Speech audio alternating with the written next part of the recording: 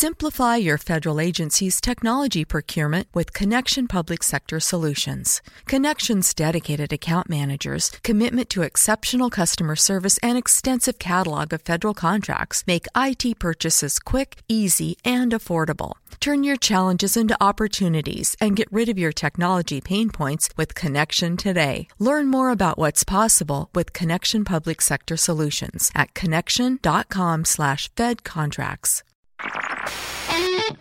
HD Smartcast. You are listening to a Live Mint production brought to you by HD Smartcast.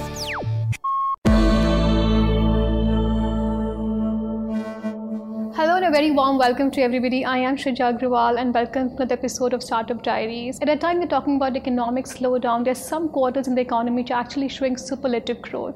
Which are these spaces or areas? I'm talking about disruptive economy or the new economy here. When you have auto companies actually coming on phone talking to the government about giving them SOP, you have Olas in the world like making sort of noise. When you have real estate companies reeling into insolvency and debt crisis, you have Oyos of the world not necessarily making only noise in the local front, but also making a name for themselves globally. Of course, I have with me Ritesh Agrawal, who's actually made Decacon out of India for Oyo. Ritesh, thank you for talking to us. Thank you so much, Shrija, for having me here. I'm really looking forward to this. Thank you. I think what really I'm seeing, especially in the investment landscape, really is that you have these traditional investors who are so seduced by this disruption of the new economy landscape that they're actually trying to understand the playbook of investing in these companies, loss-making, but high growth. A unique event happened in India, of course, was that you tried to consolidate your ownership in Oyo. And whilst we have seen these transactions globally, it was kind of unprecedented in India, and concerns were raised that, promoter financing, especially for loss-making company, who really is backstopping this? I want to understand from you that if you could give me some sense or semblance that when were the seeds of gaining control really was sown in your mind, and how did this all come about? So Shrija, first off, thank you so much for having me here. I'm really excited to talk about the three questions that were packaged into one. Let me start by talking about companies such as ours. I think from our view, we think that investing in the future is absolutely fine until our buildings send us cash to the corporate office. And we've seen that on a year-on-year basis, not only do we operate our buildings profitably at a building level, we've also seen that our EBITDA has improved by 50% on a year-on-year basis. We're a private company, but we still issue our annual reports every year, as you may have seen. So every year, Oyo issues an annual report online that you can just search by saying Oyo annual report, and we talk about our revenues, our operating losses, our potential margins at a building level, and so on. So I believe to the extent companies are investing in building, one, a business which is sustainable, and second, they're investing in the long term with a clear path of operating efficiency, I believe value is there to be created. Sure. Specifically about the question on the potential management purchase that we are talking about. I think there are two parts to this story. I started my company at a time when I was right out of high school. Sure. The potential resources I had were very limited.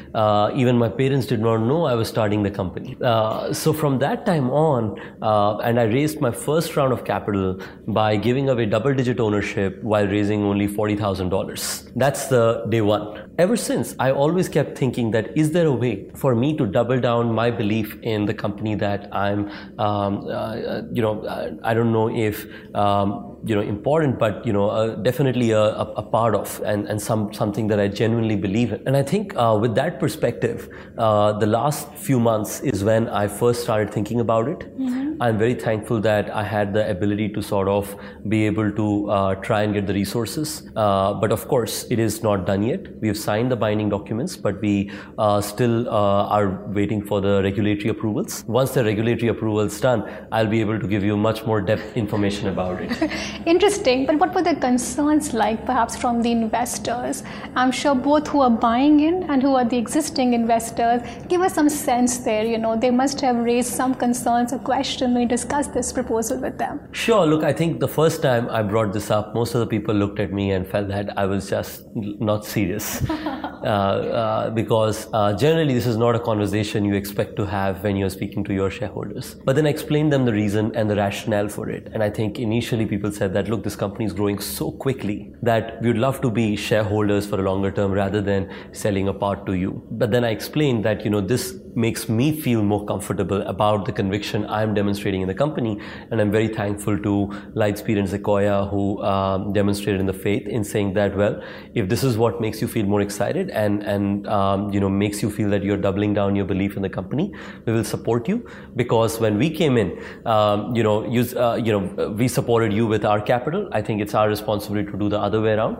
And I think in the many years to come, our relationship will possibly go deeper with the other ownership that they have in our company. Interesting. You're talking about investors and ownership.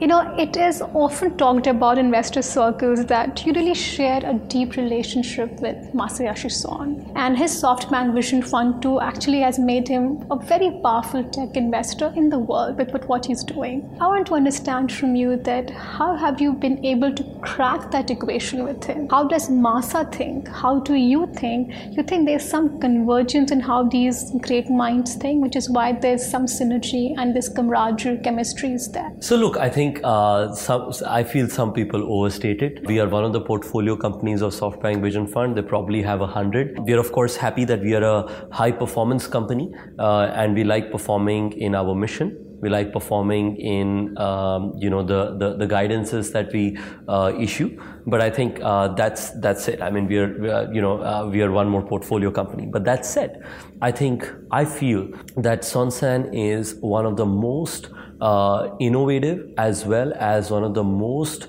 impactful. I would not limit it to investor. I would say thinkers and problem solvers of our generation. And I'm truly inspired by him. And I have been inspired right from the time when we raised capital from SoftBank back in the day when we were just in a couple of cities. And we're a small company then relative to today. And of course, it's been a fantastic ride ever since. I would like to share two things that have been very special in this relationship. The first one is that SoftBank Vision Fund, like Sequoia, Lightspeed, Green Oaks, Airbnb, multiple shareholders in our company have always said that this is a management-driven company and we let the management drive most of the execution. And I think the second one is their ability to add real value. Every shareholder on our board group sort of says that how can we add more value? So whether it is Munish or Mark Schwartz, who are the two board members we have, they're constantly thinking, how can we support Oyo more? I think that kind of thinking is what entrepreneurs need to be able to create a very impactful company in the many years to come. Specifically about Masa, I think that Son San, has been an innovative entrepreneur. He's backed some amazing companies in our generation. I feel personally that Son San would spend time with almost all the portfolio companies every quarter, and he of course spends time with us as well as a part of that. But the inputs that we receive then are ones that when we come back, we think about those inputs as being transformative for our business in the years to come. Give us some specific examples, perhaps 3 inputs or 3 key learnings that you've had. I will share only one because a lot of them are trade secrets. So I will share just one. I think one of the interesting perspectives is that earlier when we used to look at markets, we used to think that India is a market that we operate in, and if you remember, we launched Malaysia and Malaysia was incrementally growing. Now it's growing very aggressively. I think once I met Son San and I said that I would like to launch China, and many years later, once we are able to make enough resources out of India. So he said, that makes sense. How much capital do you have on the balance sheet? We already had, I think, $150 or $200 million. So he said, you have this capital on the balance sheet. You want to go launch China. If I were you, and I'm not saying that you should do it because you're the leader and your company and the management makes the decisions, but if you and your management feel that this is something you want to try and do, you should take $50 million, for instance, and try and see if you can make a positive difference in China. And I think a lot of times when you're so busy on the daily execution, being able to take that step back and say that, well, why can't I take 25% of the balance sheet for one of the biggest markets in the world and try and see if we can make a positive difference there? I think these kind of abilities of making calculated risks by taking a step back is something that not just him, I feel that even Rajiv and the broader SoftBank Vision Fund family is very special in, and something that not just me, other entrepreneurs like Policy Bazaar, which they spend time with, or for instance Paytm, which they spend quite a bit of time with, would also share as very, very positive outcomes. This was a Live Mint production brought to you by HT Smartcast. HT Smartcast. I'm Annie Apple, and I'm here to invite you to come and listen to my new podcast series, Raising a Pro. It's the most intimate sports-related conversations you will hear. Each week, we explore the journeys of some of your favorite NFL players through the eyes of those that know them best. From Joe Burrow, DeAndre Hopkins, Myles Garrett, Ezekiel Elliott, Nick and Joey Bosa, just to name a few. With exclusive insights and information, we leave no stone unturned. Subscribe now to Raising a Pro on your favorite podcast app.